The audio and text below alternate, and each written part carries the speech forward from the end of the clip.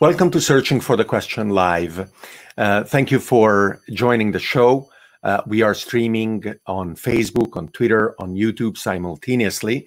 And you can, since we are live, comment on each of them. And if your comments are relevant and interesting, I will be able to bring them in and we will answer live or make our own comments back to you.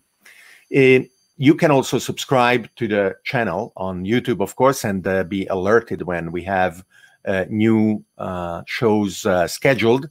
And you can also join our Discord channel where we are continuing the conversations around the numerous themes that are addressed on Searching for the Question Live. If you want, you can also suggest new guests and vote on those suggested by others. And finally, if you appreciate the content that I create together with my team, you are more than welcome to become a fan, a supporter, a sponsor, or a benefactor on patreon.com/David Orban with the various tiers that are available and at your disposal. So in this episode, we are going to talk about startup societies, special economic zones, in general, how competition is actually moving to the level of countries in a very new way than what used to be the case maybe 100 years ago, where the only tool available would have been a war to conquer a given territory, and that would be it. Either you won and then you competed out the other guy, or you lost and then your bet didn't work out. And I guess you went back to the drawing board like Germany did after the first attempt to try a second time. That didn't work either back then. And to have this conversation, we have a wonderful guest, Joe McKinney, who is the CEO and co-founder of the Startup Societies Foundation, as well as the CEO of Nuance Network. The first is a nonprofit that is analyzing how startup societies and special economic zones can form. And the second is a for-profit that provides consultation around these, as well as in e-governance applications. So welcome, Joseph, to Searching for the Question Live. Hey, David, it's a pleasure to be on. Thank you very much. So as we were starting, I told you that I like to show to our viewers the places that we touch. A few hours ago, we were live with a guest from Taipei, Taiwan, which is right here in the South China Sea. I didn't even realize that it was so close to the Philippines. I thought it was farther up north, but no. And right now, we are talking with you, and you are in Barranquilla, in Colombia, right around the world. There you go. And you are in a tropical location as well, right? How is the weather over there? Oh, it's wonderful. Just make sure you gotta have a good air conditioner at all times. But it's absolutely beautiful here in Barranquilla. And do you go swimming in the sea often? It's very close. Yeah, so there's some better beaches in nearby cities like Cartagena and Santa Marta, and we probably would have gone to them a lot more. But I moved here around in February, and right when the lockdowns happened, so haven't had the chance yet. And how is that going? How is the pandemic being handled by Colombia, and how is it? How are you coping? So me personally, my life hasn't really changed because I work remotely. I'm kind of a digital hermit. But Colombia has been an interesting case. It's actually one of the most regulated countries in terms of COVID-19. We're allowed to go out once a week, depending on the last digit of our ID number. And that used to be even less. It was about 2 or 3 weeks. Some days there's just complete lockdown of everything. It hasn't been tremendously helpful. Cases have gone exponential. So that's kind of situation, but we're fine. I mean, prior to this, we didn't go out very frequently anyways. We kind of live on the internet, so it's not an issue. And is it because even though the imposition by the government was theoretically strict, compliance was an issue? I see that 77,000 cases on a population that I don't know how big is Colombia. I could Google it right away. Do you remember the number? Not off the top of my head, but yeah, let me check it out. Let's go here as well. Colombia population. It's about 50 million.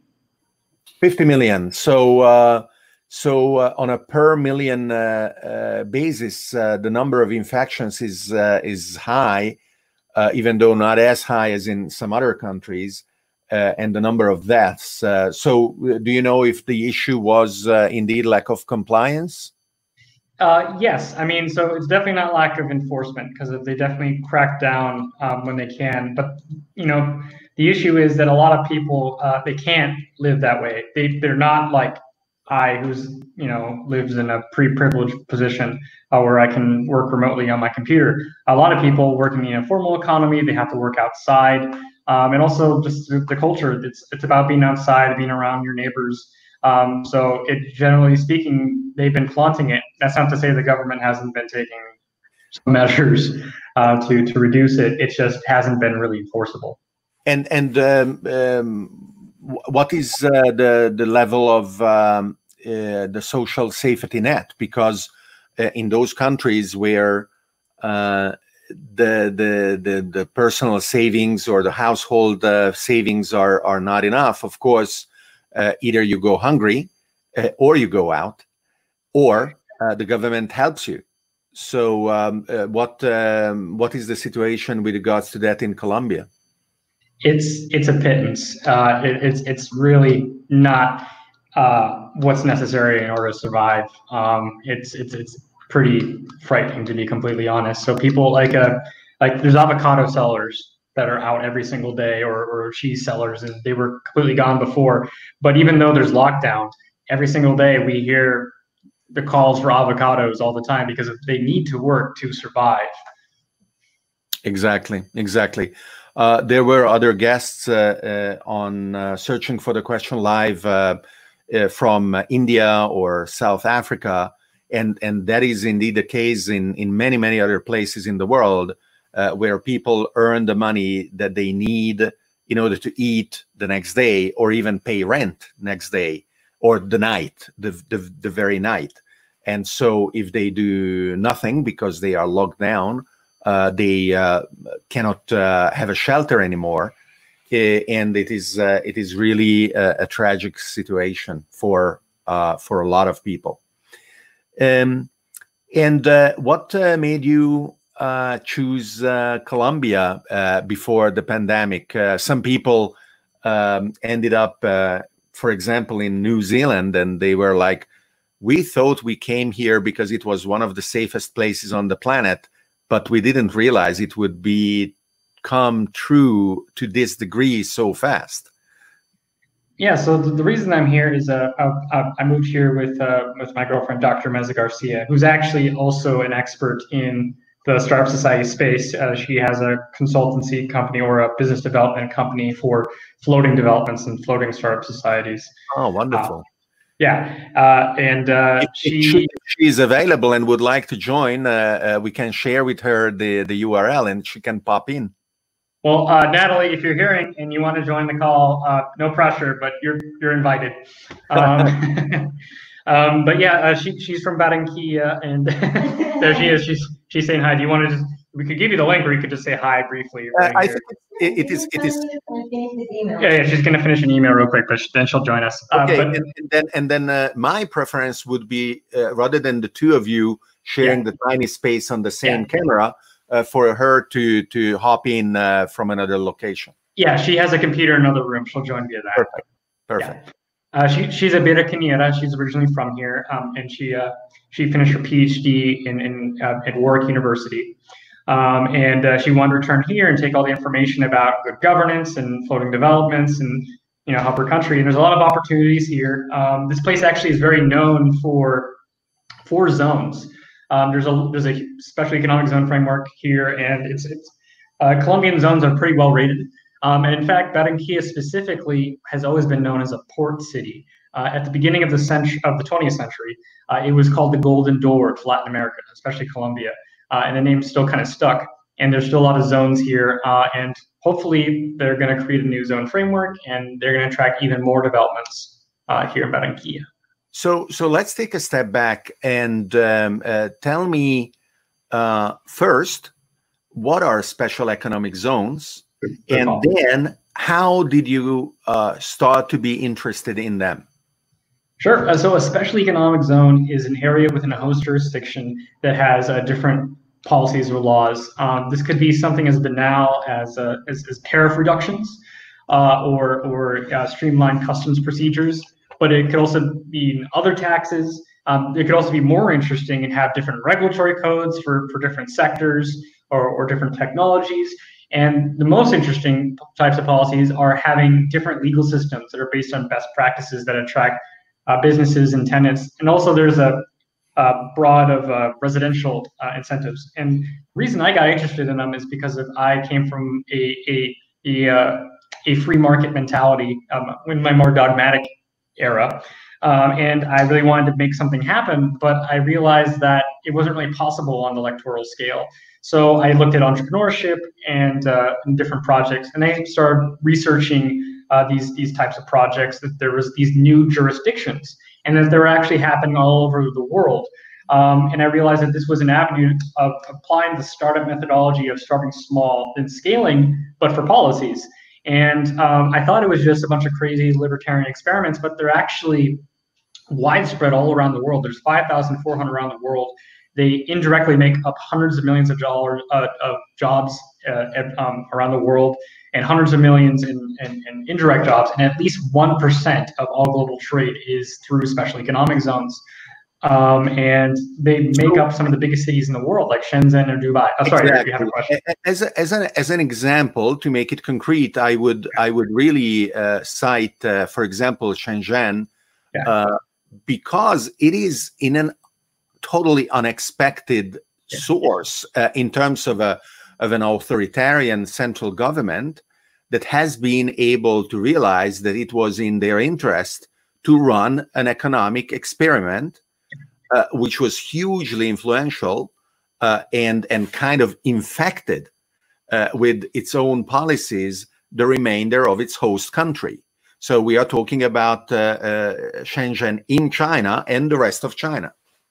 Yes, and it was implemented for some of the same reasons that I got interested in SEZs in the first place. Existing nation states are so captured by special interest and momentum that they can't make large-scale reforms. So what China did after the Great Leap Forward, and they had tremendous famine, is they knew they needed to have reform, but they couldn't do it over a large scale. So they realized that some of these business people in China were trying to make reforms on a local level, and then they sort of endorsed those projects. And Shenzhen was one of the first of those projects to set up its own laws and legal system that was conducive to trade and investment, et cetera. And it started with a fishing village of 30,000 people, and now has a population of 18 million and a gross domestic product equivalent to Ireland, Portugal, or Vietnam. So that's a miracle. And now there are dozens, if not hundreds, of special economic zones in China right now. And so what is the starting point is that you believe that the kind of experimentation that is possible in the special economic zones is necessary in order to further human development and degrees of freedom that otherwise wouldn't be available. Exactly. We think it unlocks a potential that is latent in these areas, and you see that in Dubai, and you see that in China. Sorry, just as a side note, Natalie is ready for the call. So if you have a link that we can send, same link. I don't have her email, so if you copy the URL from the top and just send it to her through whatever means, that's it. And Francisco is going to be very happy because he has been clamoring for Natalie to come in. Oh, really? Yeah. Awesome. I have no idea who Francisco is, of course. Oh, hey, Francisco. He's a fan. Awesome. Okay, yeah, sending that right now. Okay. Yeah, but to answer your question, yeah, there's just barriers that nation states put in the way in the policy side that when unleashed, it can be absolutely amazing. And like another example is Dubai. So Dubai was extraordinarily dependent on oil revenues to get by. And you see these famous pictures of Dubai as just this absolute desert. But what you don't see is that it formed dozens of different special economic zones within that small area. One of them was the Dubai International Financial Center, which is on the cutting edge of SEZs around the world. It has its own independent legal system that's built into the constitution of both Dubai and the United Arab Emirates. It has its own regulatory code, taxation system, and is run very similar to a private corporation. You can even see their chief executive officers on Crunchbase. You can see their revenues. They report all of this very regularly every single year like a company. I want to bring that up. So if I go to Crunchbase, and I go like the Dubai CEO, that will be the Dubai International Financial Center.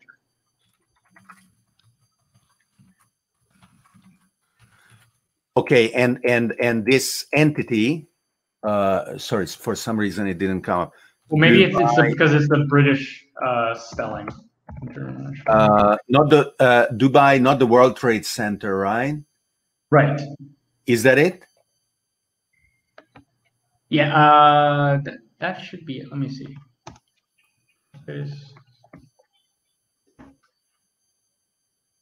Yeah, right here. I have it right here. I can send it on the private chat. Okay. Okay. And it calls itself a financial services company. And so that has an ability to operate not only in terms of economic policy, but also it properly manages the lives of the people in the area, right? Well, yeah, it leases out land to developers to create residences and what have you. Hey, hello, Natalie. Hello. Welcome. I'm sorry to photobomb your podcast, your live interview. No, absolutely. You are totally welcome, and thank you very much for being so flexible. And I will let Joe finish to talk about Dubai a little bit, and then we will go and listen to your specialty around floating jurisdictions instead, which is absolutely fascinating. So please, Joe. Sorry. You wanted me to continue? You said, or what? Yes, please finish about Dubai. Yes. Yeah. So it's on the cutting edge. It's run like a private company. It has its own legal system that can be updated, and it updates it to its court system website. We even had some of the people that helped found the legal system at our recent virtual event. The legal system is based on best practices in Welsh and English common law. And lawyers are very familiar with that system. It's used all around the world. Regrettably, that's because of a lot of colonialism. But the thing that makes it interesting for a lot of investors is that they're very familiar with it. So they can port over a lot of their understanding with British law and able to apply it there. And one of the things that made it so interesting for a lot of people is that in that area, they have laws against usury. Islamic finance prohibits usury. And what the Dubai International Financial Center provides a small little haven where people can provide interest loans in order to finance things in the Middle East. So it's kind of like a special economic zone for interest on loans. So it does other things as well. Fascinating. So Natalie, as a surprise guest, I am very curious about your background. To start with a little bit, tell us about yourself. You were born in Colombia, as I understand, right? And then you just completed your PhD. Joseph was telling us. Tell us about your trajectory. How did you arrive to do the kind of studies that you did? Awesome.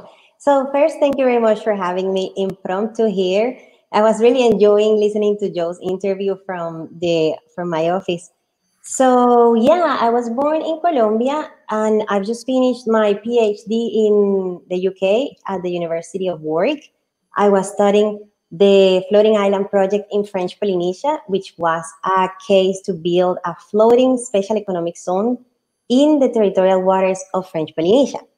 While I was doing my PhD studying this project, I had two hats. So I was also the spokesperson internationally of the company building the Floating Island Project. So I had kind of two conflicting hats in that sense. I didn't have any jurisdiction in French Polynesia. My outreach was just international. And right now, I'm the CEO of CFIA, which is a business development company for floating projects, where my approach to floating developments with special regulations is very much, in a way, the contrary of what I saw in the project that I was involved with in French Polynesia. So the project lacked a lot of true, honest, local stakeholder engagement. It also didn't really have a business plan that justified why floating or why special regulations in the first place, and it wasn't really catered towards the local community. So it had some flaws, and I learned a lot by being in it, and I do believe and I do see the benefit, if done correctly, of localizing. Yeah. Could you repeat? Could you spell the name of the latest project that you mentioned that you just? My company. Yes. CFIA, like this. The name, so Sophia is knowledge in ancient in Greek, and sea, ocean, so CFIA.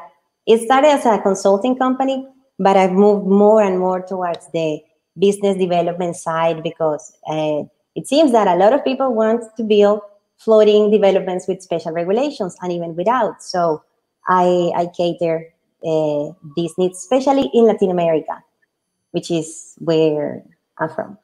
So we are putting a lot of wood on the fire, but we are smart people. It's not a problem for sure. Our listeners won't mind. So we went from special economic zones that enable a given jurisdiction to experiment and then draw the right conclusions, hopefully.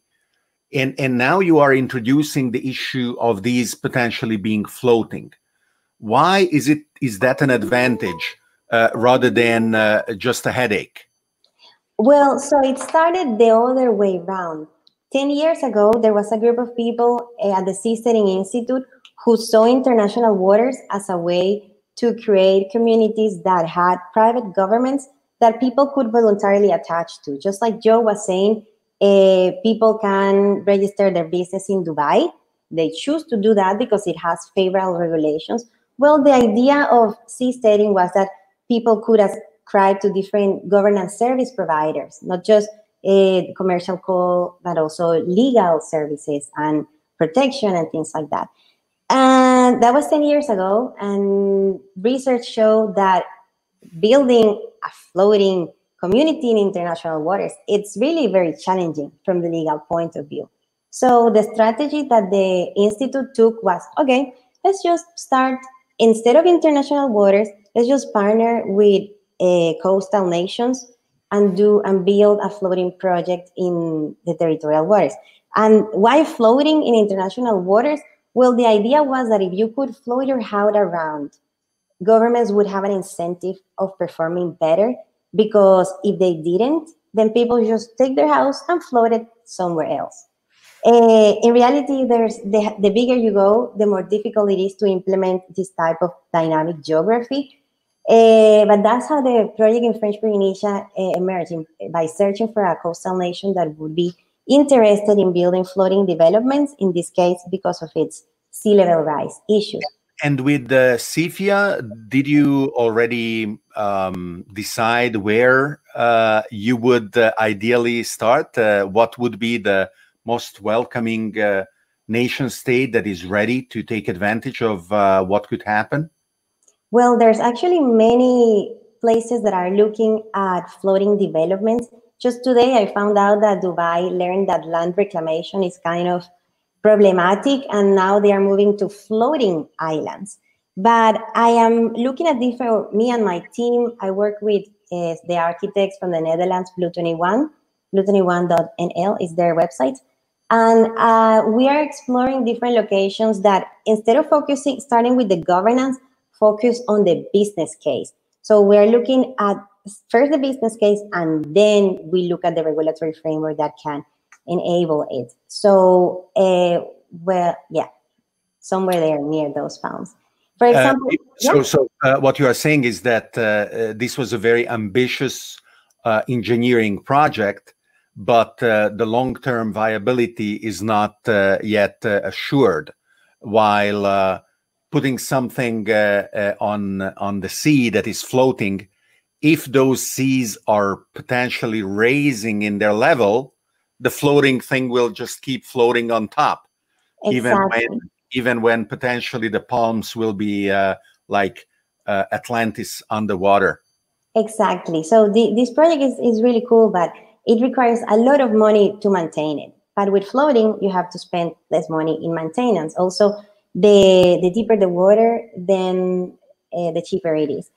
But going back to what Joe was saying about people voluntarily deciding to go to a place with regulations that are favorable, what we are looking right now in CIFIA is what business cases could really benefit from having a location that is on the water. So, for example, there's many blue economy and especially blue tech companies, blue tech hubs that work with underwater drones for doing water quality testing. And also a lot of, although this is not my favorite at all because I'm vegan, aquaculture and things like that. So yeah, and if you, on top of the floating aspect with a competitive advantage for businesses to be on the water, you put a regulatory framework that attracts companies in this specific industry that you want to focus on, then what you can end up with is something like what Joe was saying, a project like Dubai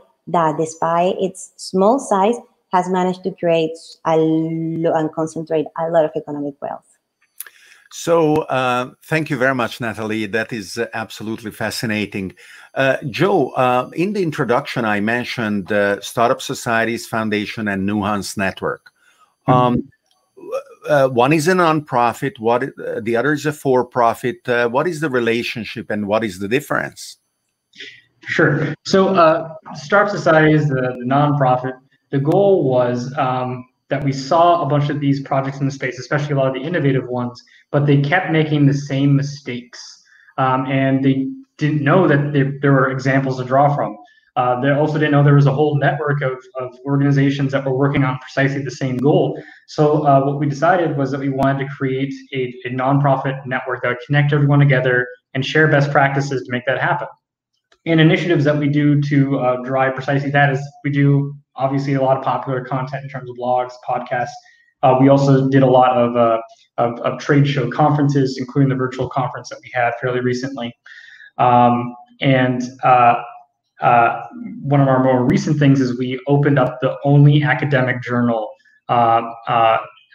regarding special jurisdiction governance. The journal is called the Journal of Special Jurisdictions.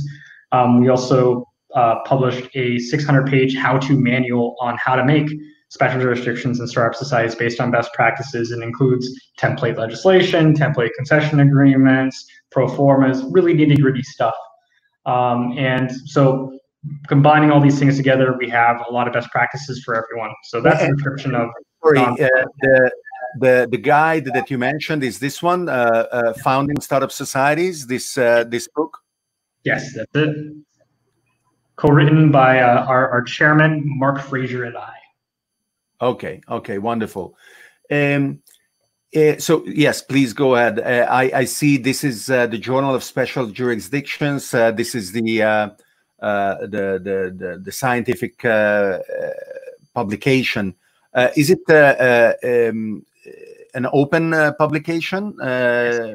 Okay, wonderful. Anyone can submit a paper. You don't have to pay anything at all, and you can submit. And I think your listeners will actually like this particular issue. It's about special jurisdictions and non-territorial governance, and there's a lot of it regarding blockchain technology and crypto democracy, open source legal systems, etc. So I think that might be something that your listeners would be very interested in. Yes, absolutely. So yeah, let's put more on the fire. That's right.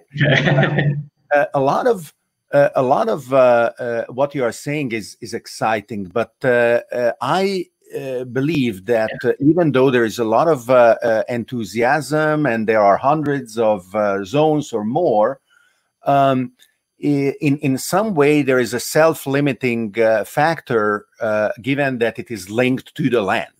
Right, and there is only so much land available until we colonize the solar system. But even then, it will be until Natalie makes more of it. But yeah, okay.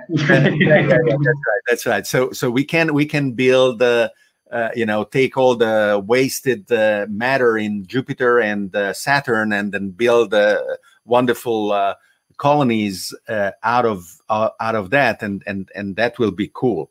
But until we get there.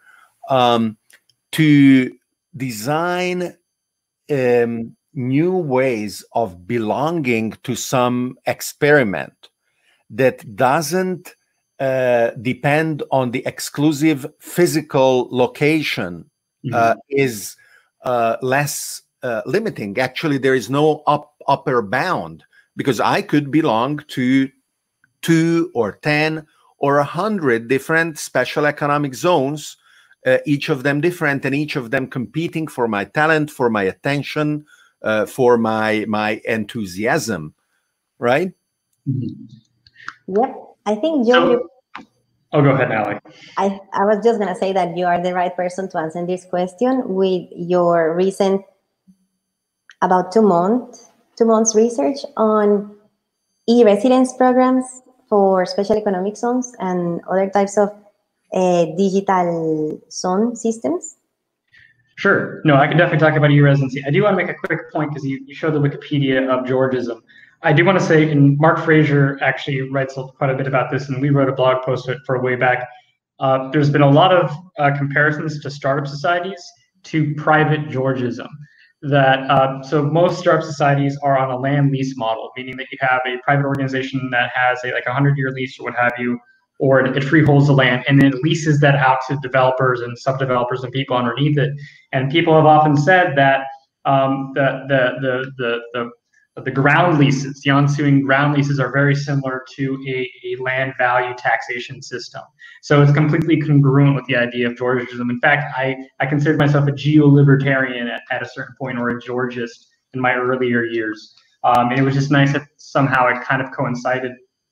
On the technological component, jurisdictional arbitrage traditionally, meaning that going to a different legal system to enjoy its benefits or streamlined procedures, traditionally has only been bestowed by people who physically relocate to those areas. That has changed for a while. I mean, the most basic example that a lot of people know is registering a company in a different jurisdiction that you don't live. A lot of people do that with Delaware corporations, or setting up a Cayman Island bank account, what have you. But recently, the digital element of it has really come to the fold, and it's with the pioneering work of Estonia and the e-residency system. And they get to enjoy the regulatory framework of Estonia. It's relatively flat tax procedures, and also just streamlined procedures. And what this has opened up the door for is the idea that special jurisdictions have the ability to provide jurisdictional arbitrage as a service, not just to people that physically relocate to the zone, but also by providing an online platform that allows people to register businesses, register a corporation there, pay taxes, distribute shares, and enjoy the regulatory and legal code and resolve disputes digitally, but based on the jurisdictional authority of the special zone.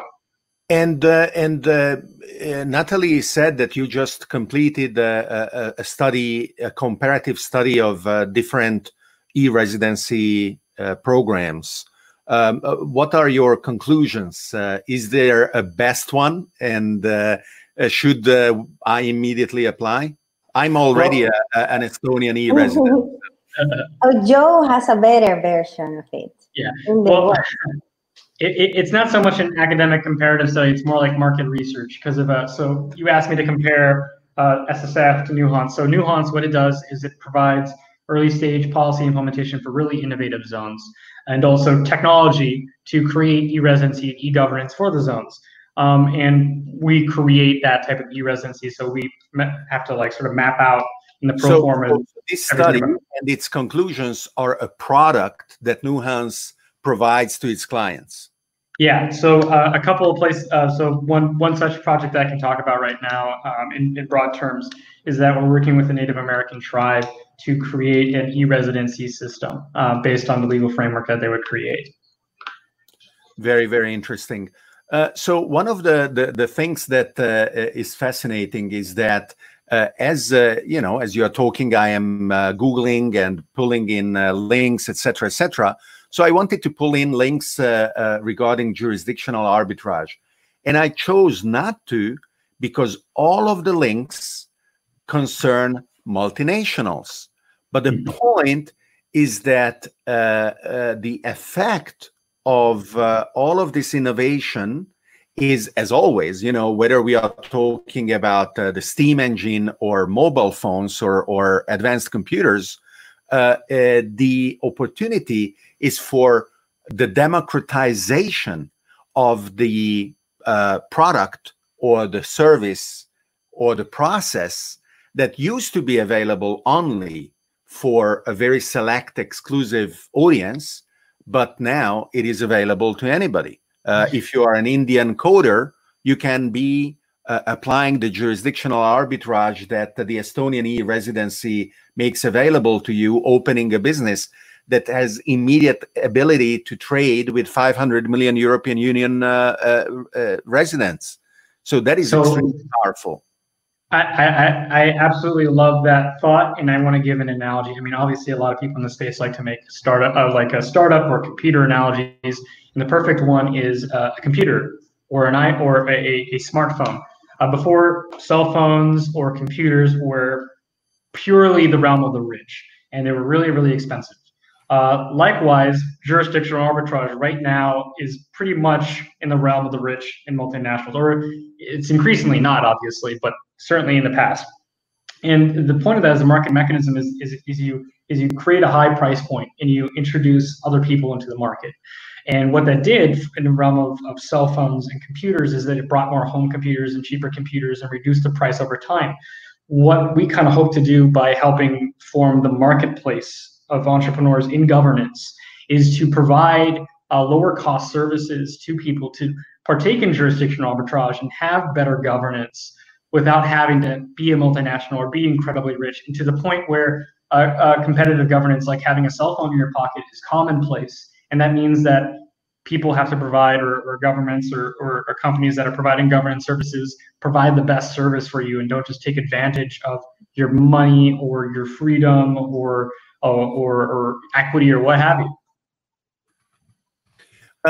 Now, an important concept when we talk about disruptive innovation is that the incumbents will resist as much as they can if they realize what is going on. And, Kodak didn't and the Nokia didn't. But, for example, the US financial services industry very much did and has been successfully lobbying for favorable legislation that would keep blockchain innovation at bay so that their ridiculous practices of, I don't know, a 2-3% tax on every financial transaction because you are doing it with a 70-year-old infrastructure called a credit card would stay in place. And that kind of immune system, if you raise the level of abstraction and you talk about nation states, becomes even more dangerous because, of course, they can kill you legally. And that was part of the plot of the transhumanist wager from Zoltan István a few years ago. I am not going to spoil the book if someone wants to pick it up and read it.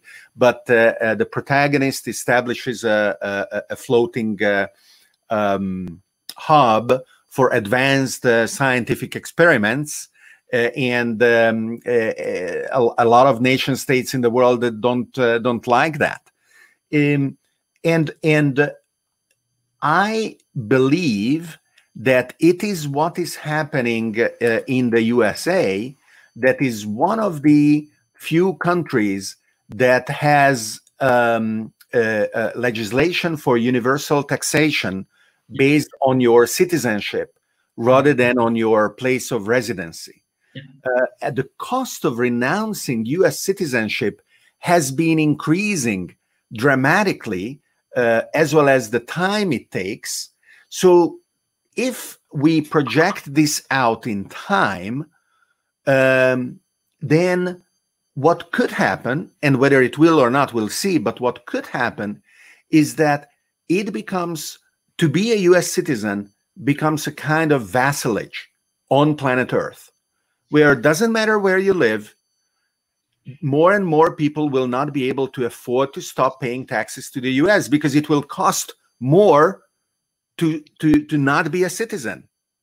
And maybe it will take a lifetime to stop being a citizen. And then if you have if you happen to be born a US citizen, that will be it. You will be until you die.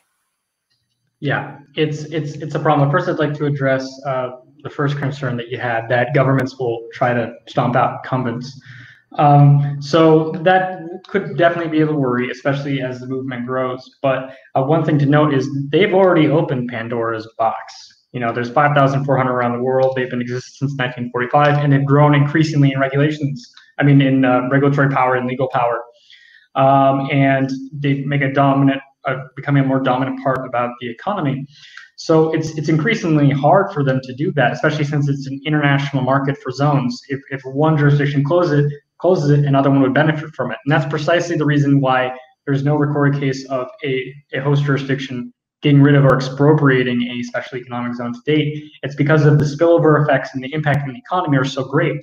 Another thing that we recommend in the book is revenue sharing with local governments to make sure that they have a very direct economic incentive to maintain it and to grow it. If developers move forward with that in mind, they can do fairly well. In terms of U.S. vassalage, that is something that is a little bit perturbing. I would say, though, it's one of the reasons why we're moving into special zones within the United States, especially as the economy in the United States continues to falter, both relative to its standing and also nominally. It's going to become increasingly important. And a lot of people in the United States are continually rethinking institutions, especially in the wake of all of this. So we're working on zones there. We've even partnered with a U.S. venture firm as a venture partner to select special economic zone projects across the world. They're forming an SEZ fund specifically for this, and one of the first projects working with the native tribe for specifically that. And is that Patrice Fund? No, this is Stat Zero. Okay. Is there any relationship with Patrice Fund? So Patry, he's the chairman of the board of the Startup Societies Foundation. And the relationship between Stat Zero and Pronomos, there isn't really right now. We're still forming the fund, but Patry is focusing on accelerator type investments right now. We'd be looking for sort of like Series A. So it's sort of like the relationship between let's say like this isn't exactly a fair analogy because of it's putting some sort of hierarchy, but like Y Combinator versus Andreessen Horowitz. That's a really bad analogy because we're not even formed yet, so I don't like that, but kind of get the idea.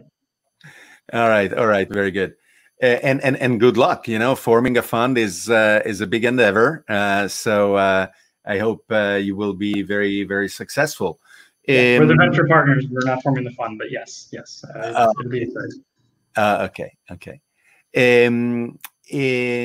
So when we look at the tools that special economic zones employ, these are tools of policy and regulations. And just as from mere developing desktop and the mobile apps, now we realize that entire industries can be thought of as technologies themselves. And we talk about fintech, where banks are in panic because, for example, the EU said, well, if banks are technologies, then why don't we impose on banks the type of interoperability that portable document formats provided to users of computers? And it took a while, but today it is required by law in the EU that if you open an account in a neobank, like, for example, N26, and you happen to have an account in a traditional bank like HSBC or another, then HSBC has to be able to allow you to consolidate under a single user interface the information about your various accounts. And it is far from functioning still, even if it is a requirement, because banks are very slow. But the fact that the regulator has been able to understand what are the consequences of thinking about banks as platforms is by itself very, very interesting.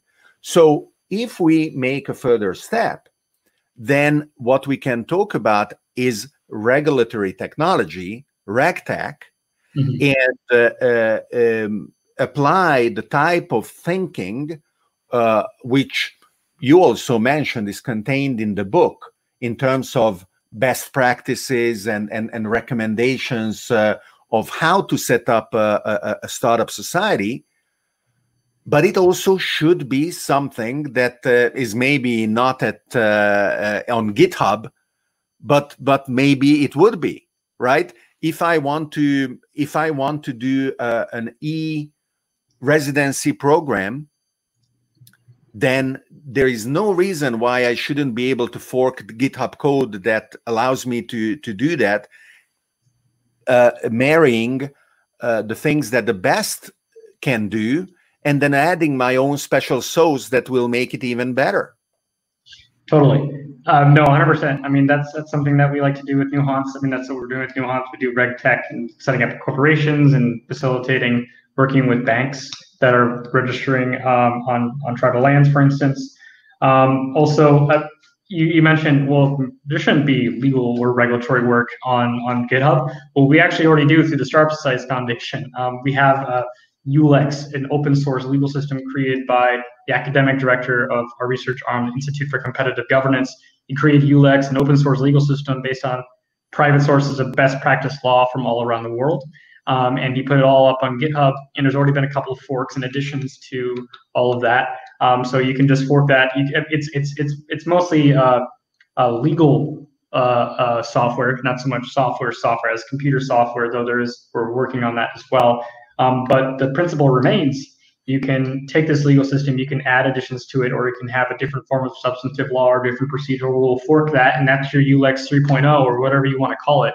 And we're increasingly moving to that space where coders and regulators and lawyers are sort of merging into forming the governance as a service industry. And what should I look for on GitHub? So ULEX, so let's see, ULEX GitHub, and ULEX is spelled ULEX. Perfect. Yep. There's also a paper on it in the journal. Yes. Oh, okay. So UX open source Lexanonicon. I'll put that in the private chat. Found it, sharing it. There you go. So, Natalie, your CFIA,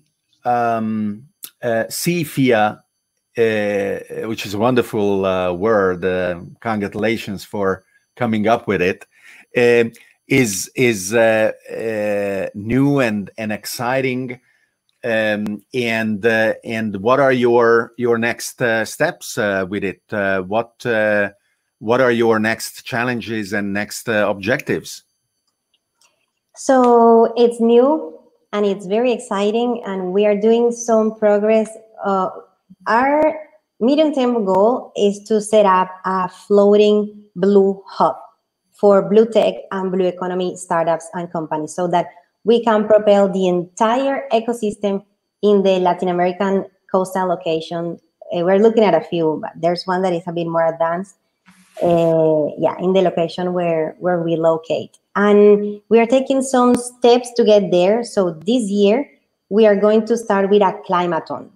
So like a hackathon, but for ideas about how to tackle climate change, but specifically related to maritime technologies, shipping industry, ports, floating technologies, underwater data collection systems, and everything maritime / floating. So we are starting with a hackathon this year. Like a couple of weeks ago, I signed an MOU with Climate Kick, which is a program by the European Union that it's actually the largest green accelerator in the world. So we are doing the climathon with Climate Kick, exactly, in November this year, actually in the city where I am from and where Joe and I live, in Barranquilla, Colombia. Then next year, we are going to launch the accelerator program for blue technologies here in Barranquilla. And our aim is to attract maritime companies and startups and investors and NGOs and education programs to focus on maritime technologies. We're in conversations with the local government. Everything seems to be going well. They are very receptive to the idea. Sorry, that's my timer telling me to take a break, if you heard it. It's a bit loud sometimes. So, our goal is to kickstart it from here because, as I said earlier, it's better if you begin where you are from because you're familiar with the local culture, the local environment, you know, the people, all that. So, and then we hope that by 2022, we have our floating blue hub. So that's as far as I can give away right now at this point. But of course. It's going cool. Yeah. Very, very, very exciting, and congratulations. When you started your PhD, would you have imagined that you would shift so rapidly into becoming an entrepreneur? Yes, but I didn't know I was going to end up working on floating, actually, because my hope was to get the PhD and then very romantically do something with it. That's not necessarily the path that you...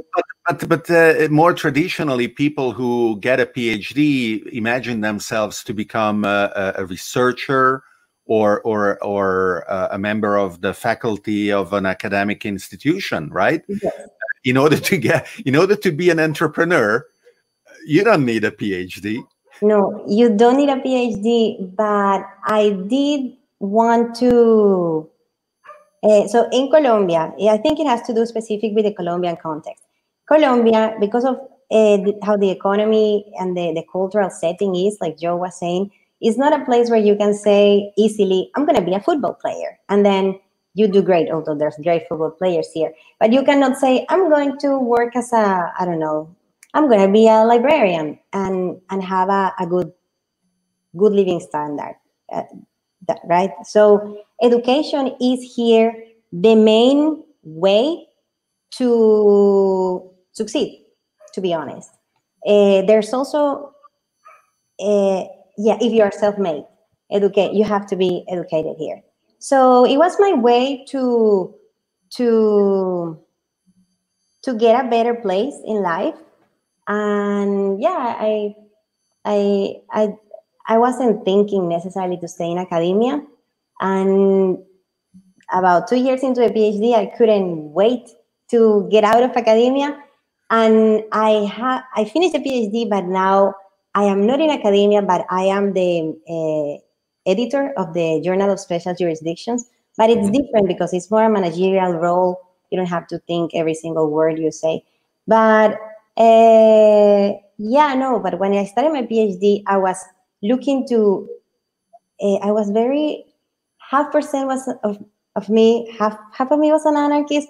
The other one wanted simply a system of decision making that allowed people more direct inputs into the outcome. So I started looking at digital democracy. I'm a bit embarrassed of saying this actually, and digital ways of creating new bills and new regulations. So I looked at the case of Finland, for example, with its online digital system for creating bills where 6,000 people in a Google Doc, for example, can draft a bill and then it passes through Congress. I thought that was great before I knew that it has to pass through Congress. So it's not really that direct democracy what you have there. So then I realized that if we really want to create changes, through deep changes with the way decisions are made, and to stop the hierarchical form of decision making that we have in our representative democratic systems, we have to change the relation we have with the territory. That's how I got to seasteading and to other types of political ways of organizing that change the dynamic you have with the territory. So long story short, I wasn't thinking of staying in academia. I wasn't thinking of leaving. I did knew I was going to do something afterwards that wasn't going to have to do with academia. My experience in analyzing and implementing accelerating technologies brought me to a realization many years ago that decentralization would be a very natural outcome, exactly because innovation can only happen at the edges.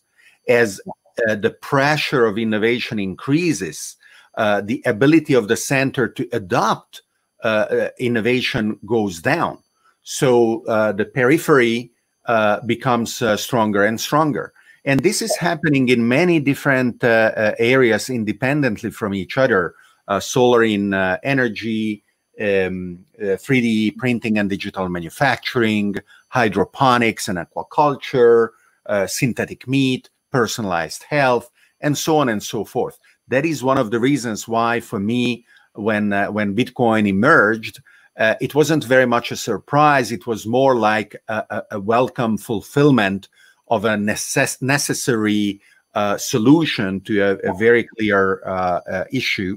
And I publicized this in my writings around network society, including the Network Society Manifesto and the fundamental thesis of the network society, that states how social innovation is enabled by technology and can only be sustainable if sufficiently advanced technologies are available at any given point. And today we are really in a point where it is becoming more and more evident to a larger and larger number of people that the nation state has kind of run its course. It has been a wonderful innovation 200-300 years ago, and it has been very successful to the point where it occupied basically all the landmass available except Antarctica.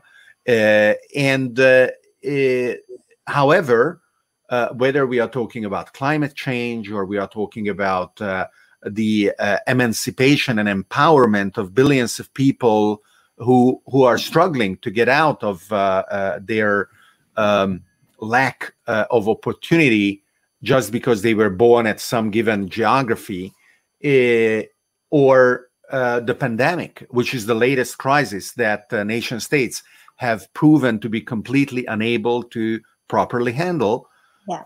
there is a need for something new to emerge. Yeah. Except that if we were happily using the blunt tools of wars and revolutions previously, today with nuclear arsenals in the thousands, it would be probably a stupid way of resolving increasing tensions in order to clean the slate and start anew. So the challenge really is that whatever new socioeconomic organization we build based on a new generation of technologies, it must be in parallel with the existing one. And so I think that is an interesting conclusion that we can come to if we must around special economic zones and startup societies. They can become the anchors on which the scaffolding on which we can build the novel structures while nation states decide whether they want to adapt to new needs or just peacefully dissolve themselves and become part of history. Yes, I'm very glad you touched that point. My background is actually in complexity science.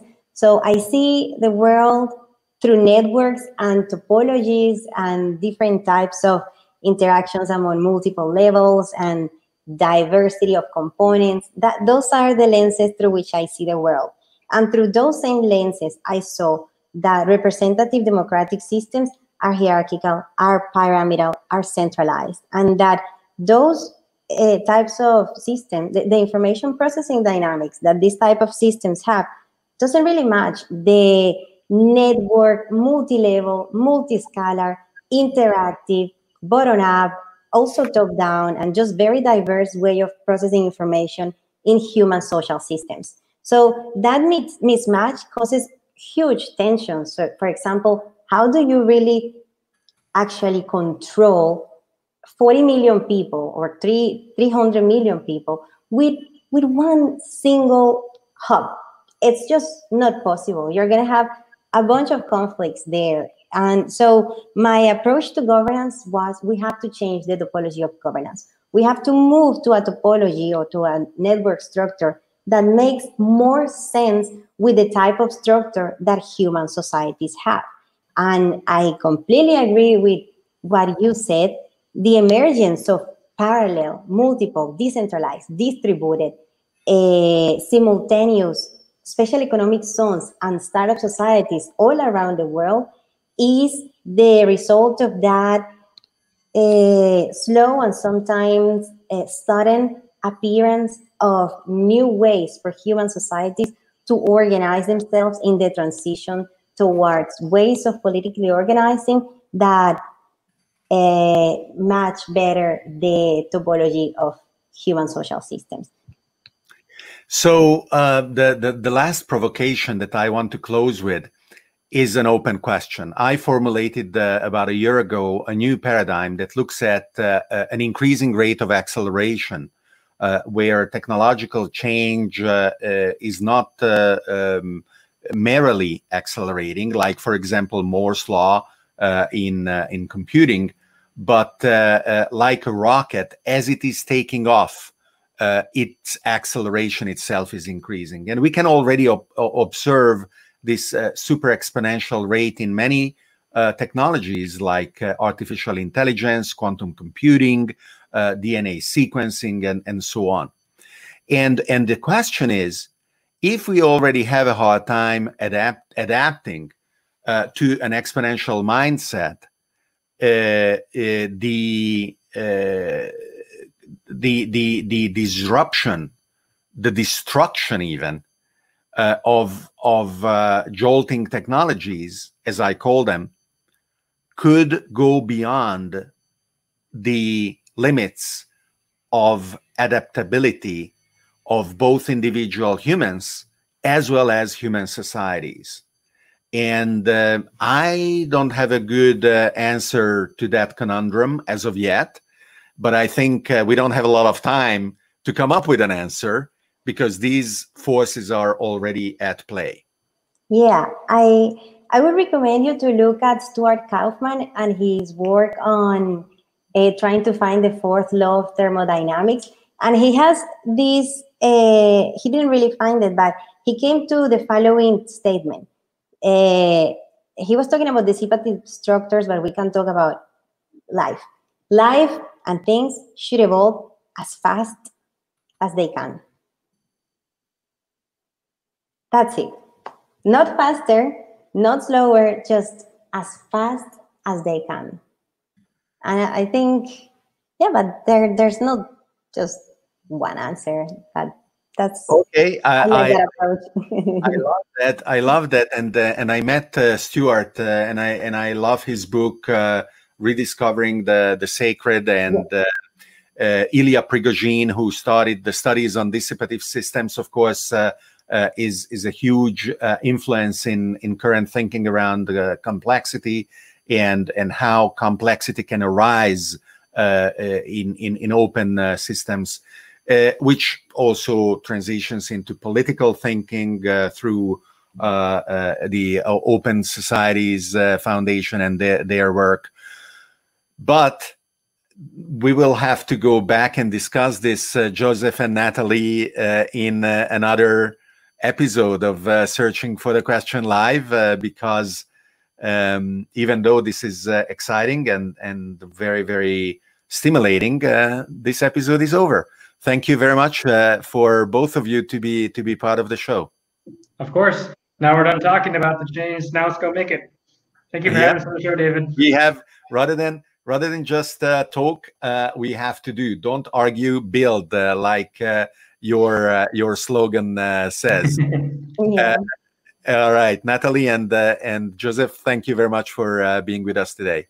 My pleasure. Thank you, everyone. So thank you very much for joining Searching for the Question Live. You can look up all the links that we collected by going to the YouTube recording on the same URL that you watched the live stream. It will take us just a few hours maybe to post it in the show description. And then you will be able and really act on the various points that we raised by going as deep and as broad as you want.